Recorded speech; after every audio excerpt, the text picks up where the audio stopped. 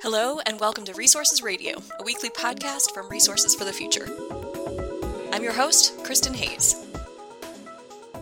Today, I'm talking with Wesley Look and Daniel Raimi, two of my RFF colleagues who have led the organization's research on enabling fairness for energy workers and communities in transition. This work has been carried out over the past year in partnership with the Environmental Defense Fund and culminated in a synthesis report released on March 25th, 2021. Wes and Daniel will share some of the lessons they and their EDF colleagues learned about this complex topic, including the many facets of transition, ways in which the federal government in particular can improve outcomes, and what researchers and policymakers alike can learn from various communities and countries already facing these changing links to the energy industry. Stay with us. Hello, gentlemen. It's very nice to talk with you this afternoon. Hi, Kristen. Hi. Hi, Daniel. Hi, Kristen. Hi, Wes. Well, Daniel is very well known to our listeners, but of course it's always a pleasure to have him on as a guest. But Wes, I think this is your first time on the show, so I did want to give you a moment to introduce yourself, tell us a little bit more about your background, and how you found yourself at RFF. Sounds good. Well, first of all, it's a pleasure to be with you today, Kristen and Daniel, both. Thanks for having us on.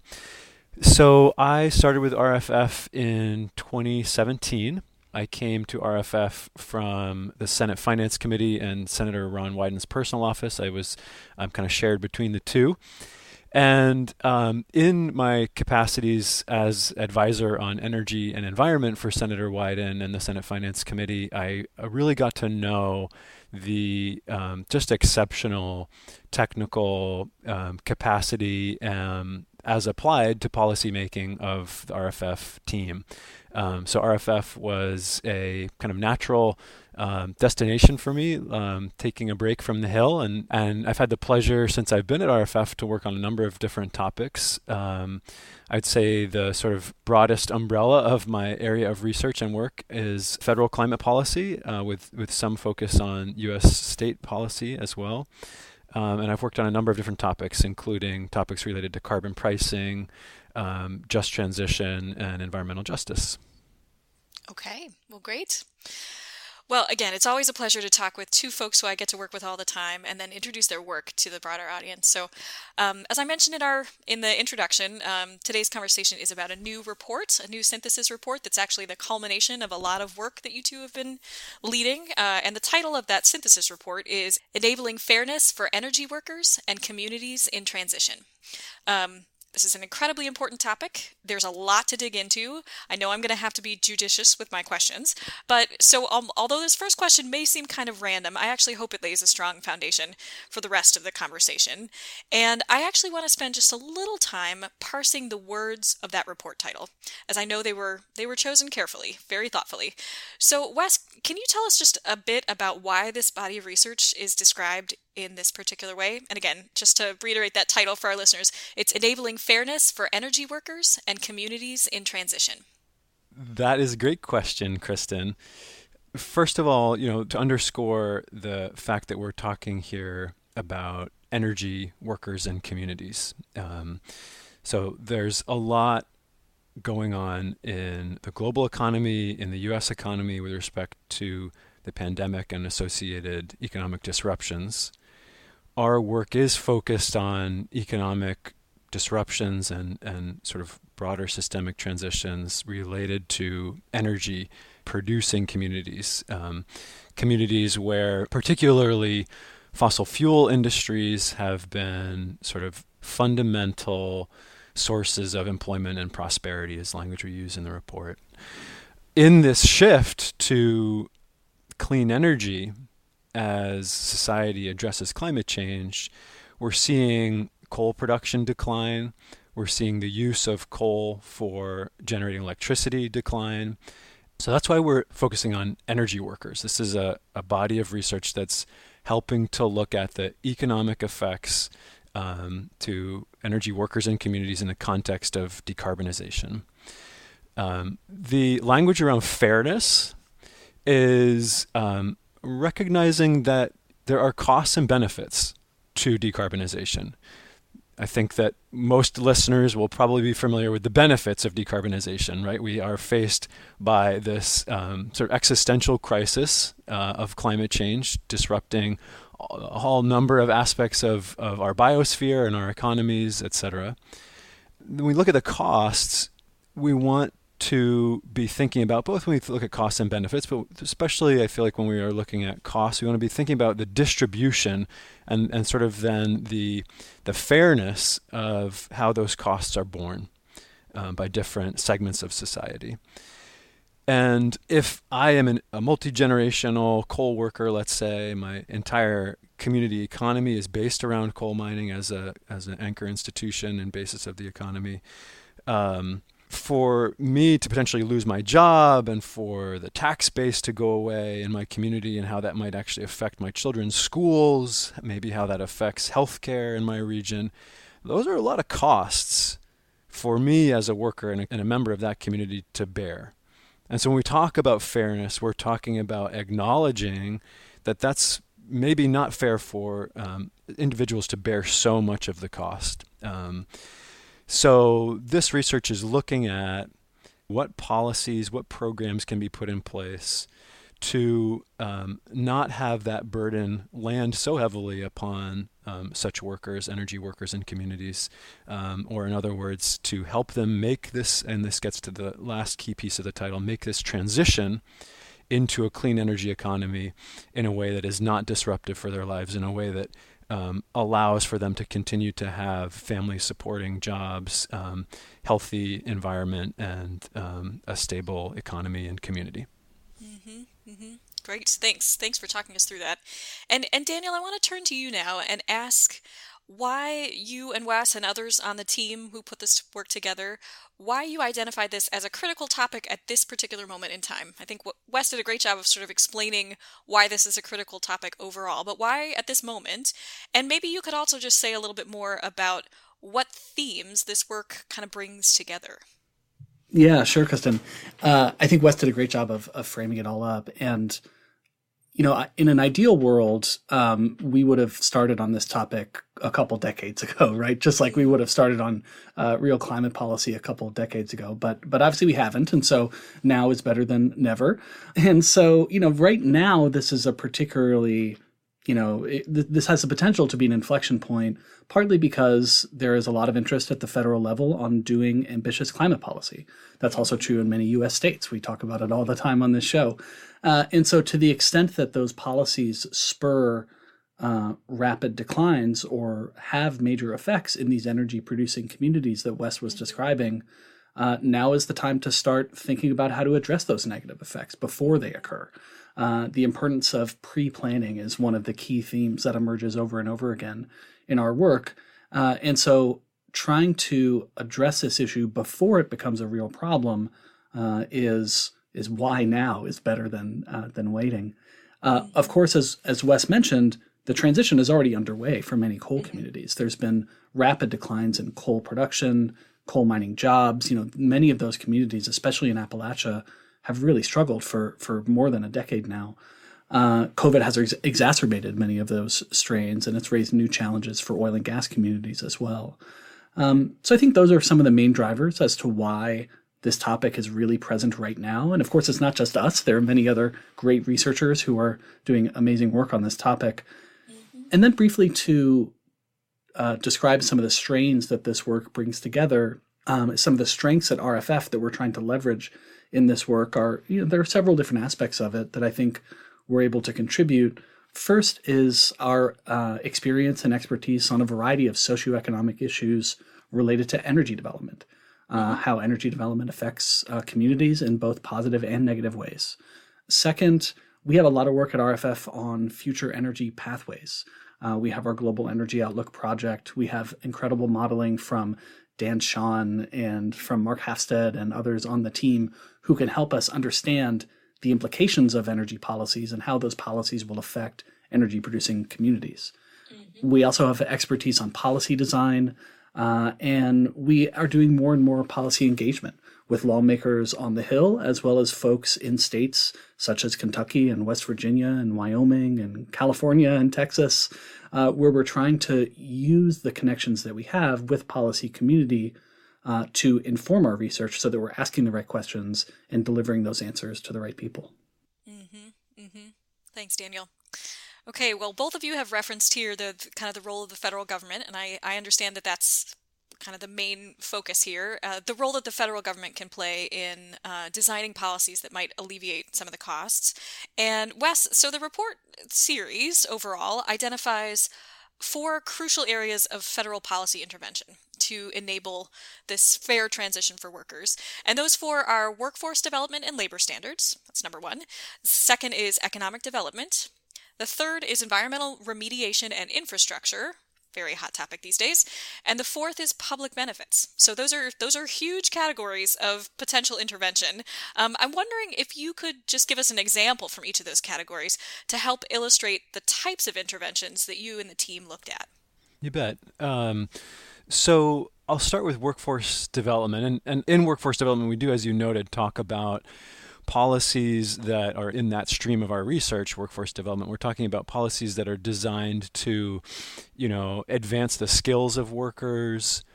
So job training programs that help connect workers with new potential jobs. So what we would refer to as career services. Then we also talk about labor standards, and labor standards include things like compensation standards such as minimum wage. It includes things like workplace safety standards. As an example of economic development, I guess I would point to the Department of Commerce's Economic Development Administration Economic Adjustment Assistance Program. So this is a program and actually, it has a subcomponent that's very relevant to just transition, and that subcomponent is called the Assistance to Coal Communities Program. This is essentially a grant program to local governments and non-governmental entities to facilitate economic development through, let's say, the investment in core infrastructure like municipal water systems. But again, that Economic Adjustment Assistance Program is a good example. In the category of environmental remediation and infrastructure, there are a lot of important programs, the EPA Superfund programs and brownfield redevelopment programs.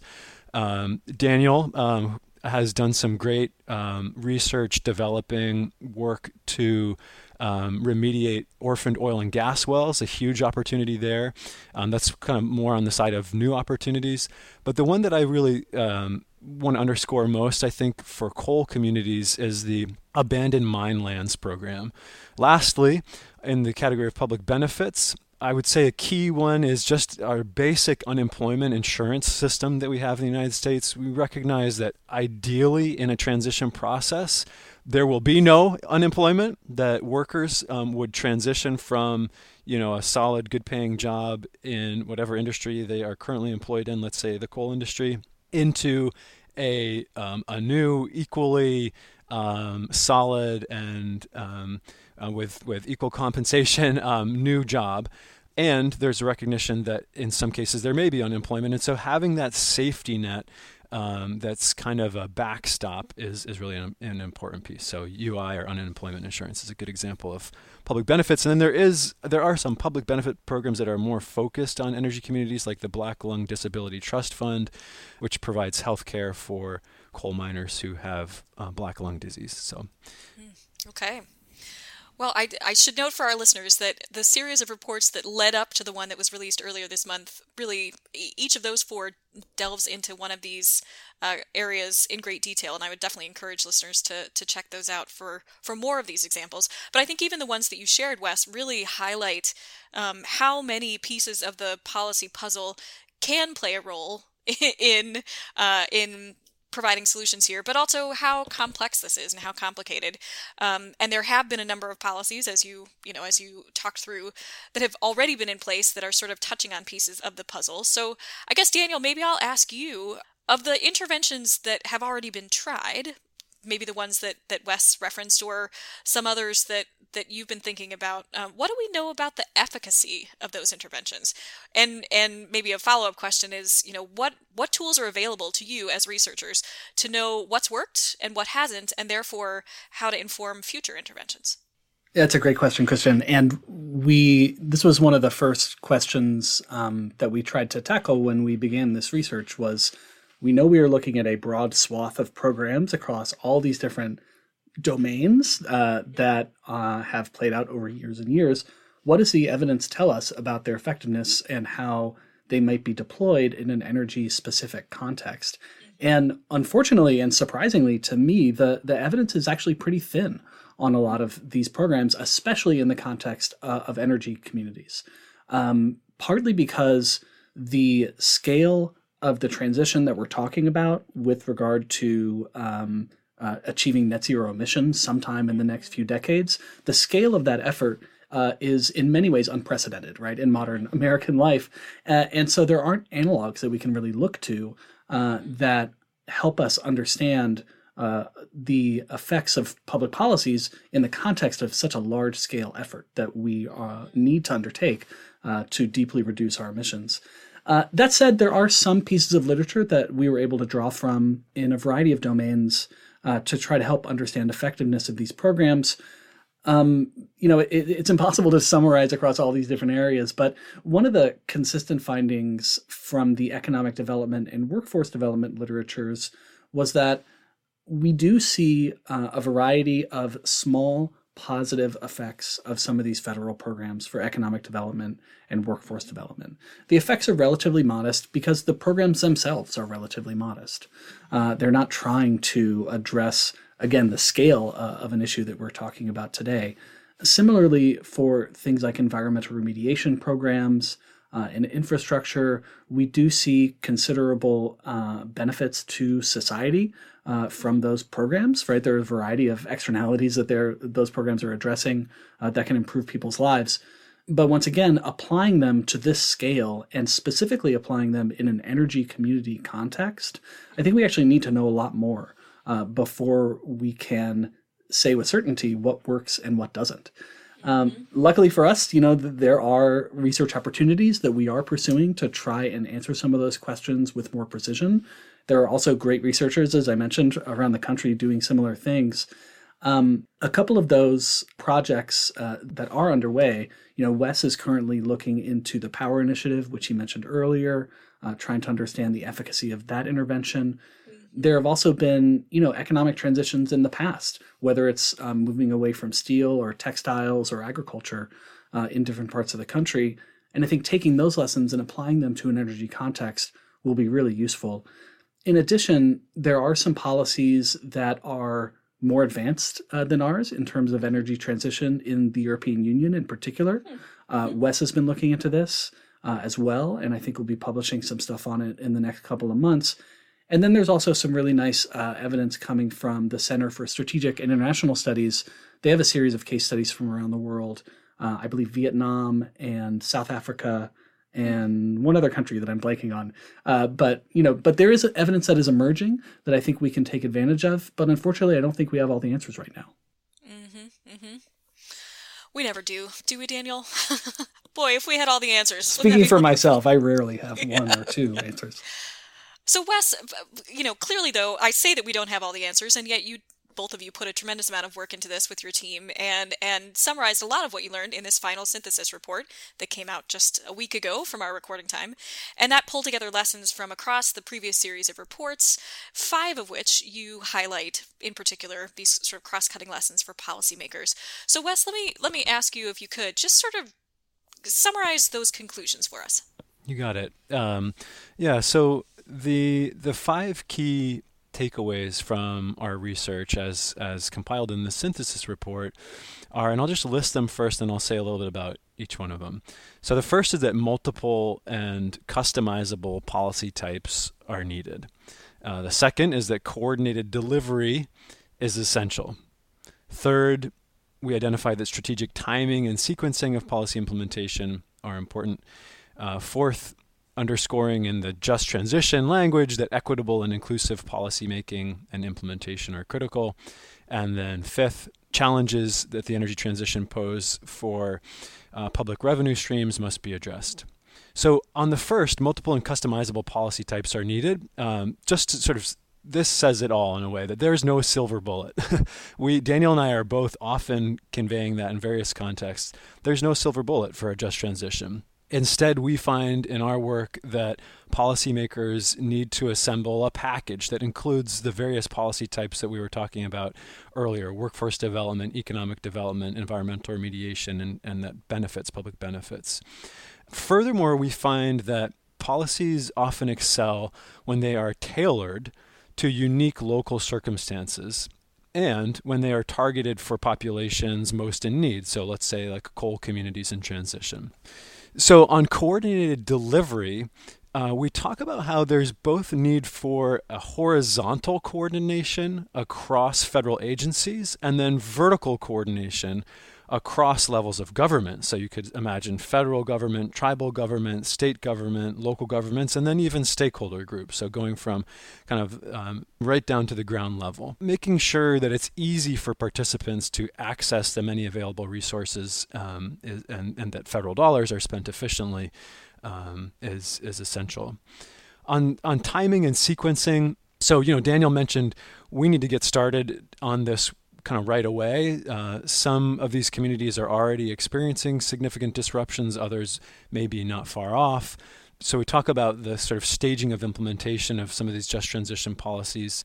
One area that might have a good kind of win-win in terms of both near-term benefits and both medium and long-term benefits are some of these environmental remediation programs and policies and infrastructure, which dovetails well with the political moment we're finding ourselves in, where the Biden administration has proposed this big infrastructure package, because you put people to work right away building, or relatively near term, building the infrastructure that supports economic diversification and therefore more of a long-term prosperity in a lot of these communities. Fourth, on that point of equitable and inclusive policymaking and implementation are critical.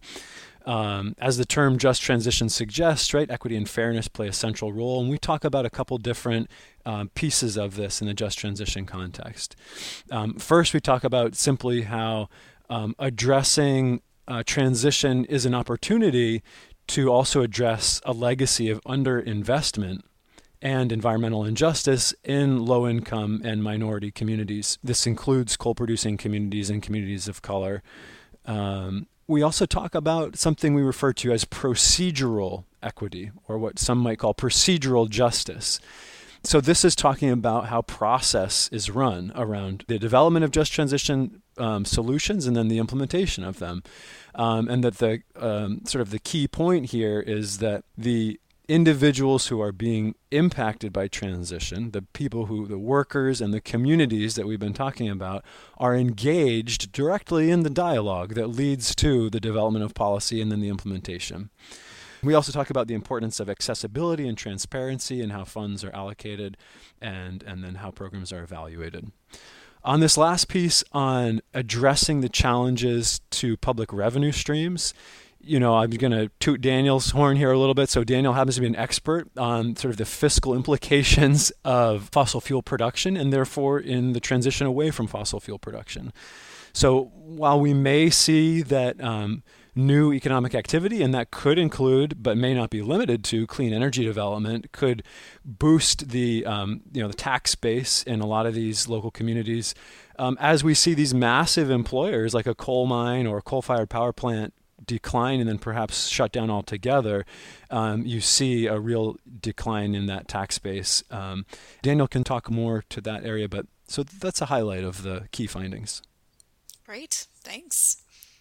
Daniel, so I also wanted to ask you about the place-based case studies that your team has worked on. I find those a really useful part of the series. And in addition to sort of the high-level work that Wes just described, maybe we can focus on, I'm going to choose one of the case studies, which is about the coal strip mine in Montana. So can you say just a little bit more about that particular research, including what you were hoping to learn by looking at that specific example of transition? Absolutely. The first thing I want to say about this case study is that it was led by Kelly Romer, who's a really great PhD student at Montana State, working with Julia Haggerty. It also included Rebecca Glazer, who was an intern at RFF. This is now also a good time to just shout out our other co-authors, who are Molly Robertson at RFF, Jake Higdon at EDF, Gilbert Michaud at Ohio University, and Dan Propp, who's a master's student at Columbia. So we have this amazing team. But so the Colstrip study was really driven or kind of came from Kelly's work. Kelly's been interviewing folks in Colstrip for years, and I was aware of her work there. Colstrip in many ways is an extreme example of a community that's really dependent on fossil energy. As you might kind of infer from its name, which is Colstrip, it was founded in the 1920s explicitly to provide coal to railways. There was a coal mine there. In the 1960s and 70s, a large power plant was built with 4 units, and there was kind of a population boom, and a town built up around the power plant and the mine. But last year, 2 of the 4 units of the power plant closed, and the remaining 2 units, their future is highly uncertain.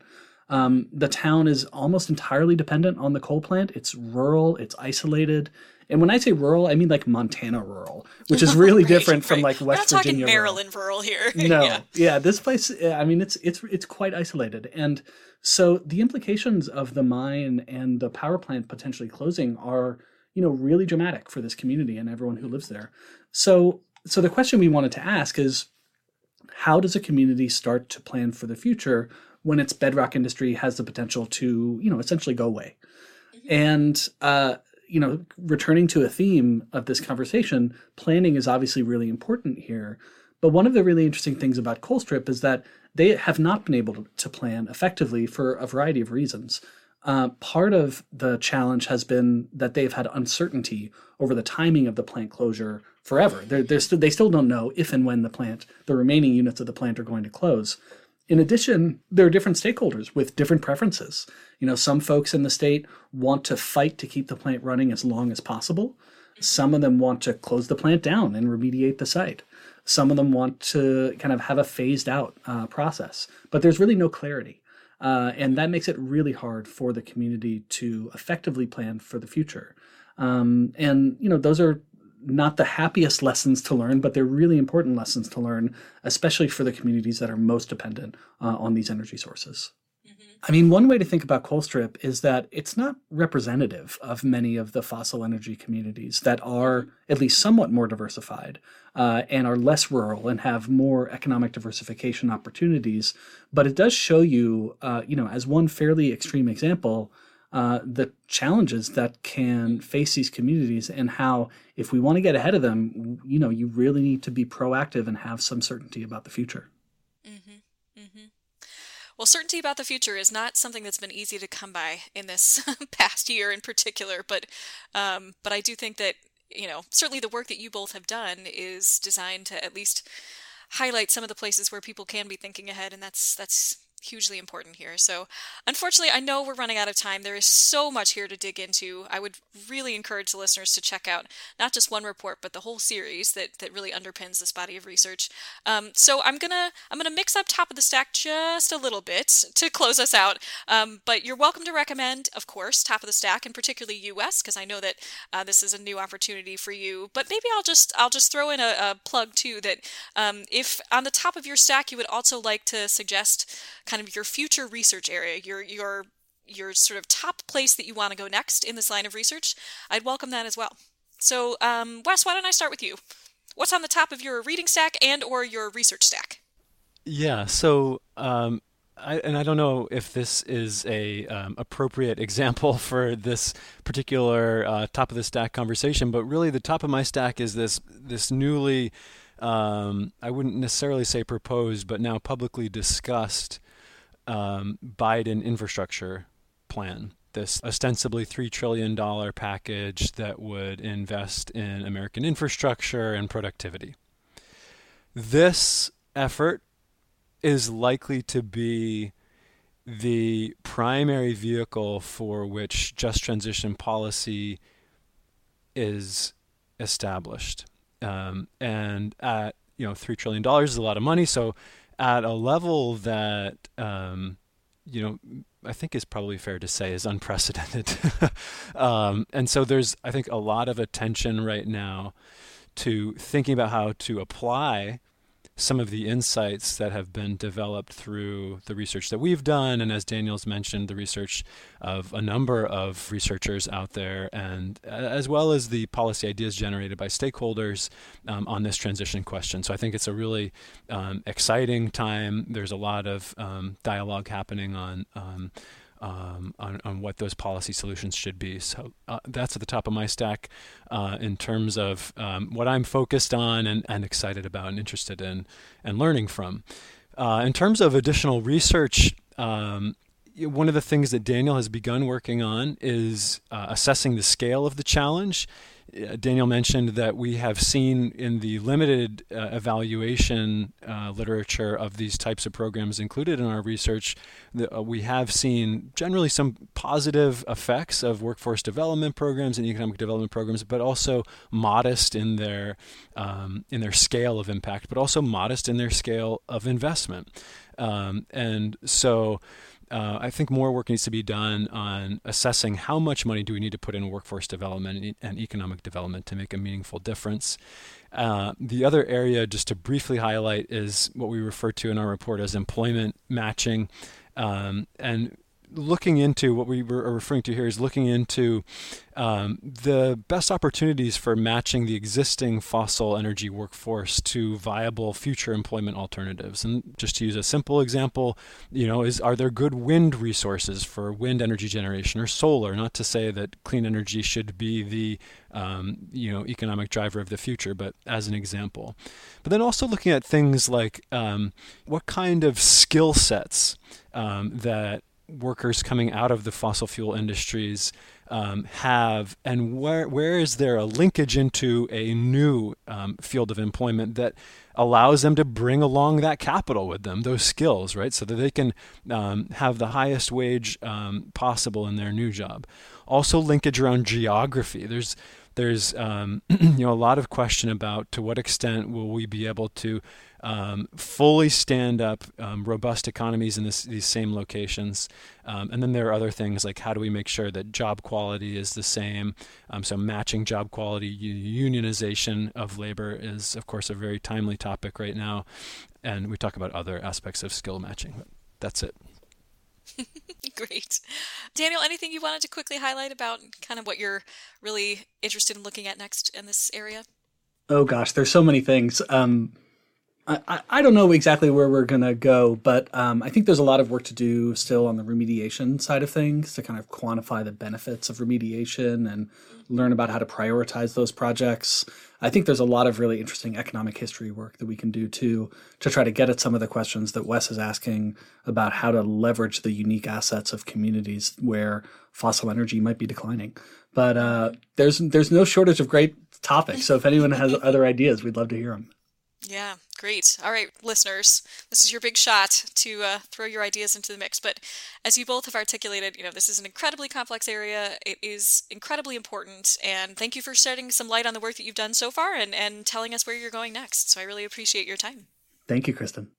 Yeah, thank you, Kristen. You've been listening to Resources Radio.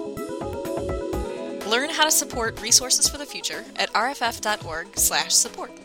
If you have a minute, we'd really appreciate you leaving us a rating or a comment on your podcast platform of choice. Also, feel free to send us your suggestions for future episodes. Resources Radio is a podcast from Resources for the Future. RFF is an independent, nonprofit research institution in Washington, D.C. Our mission is to improve environmental, energy, and natural resource decisions through impartial economic research and policy engagement.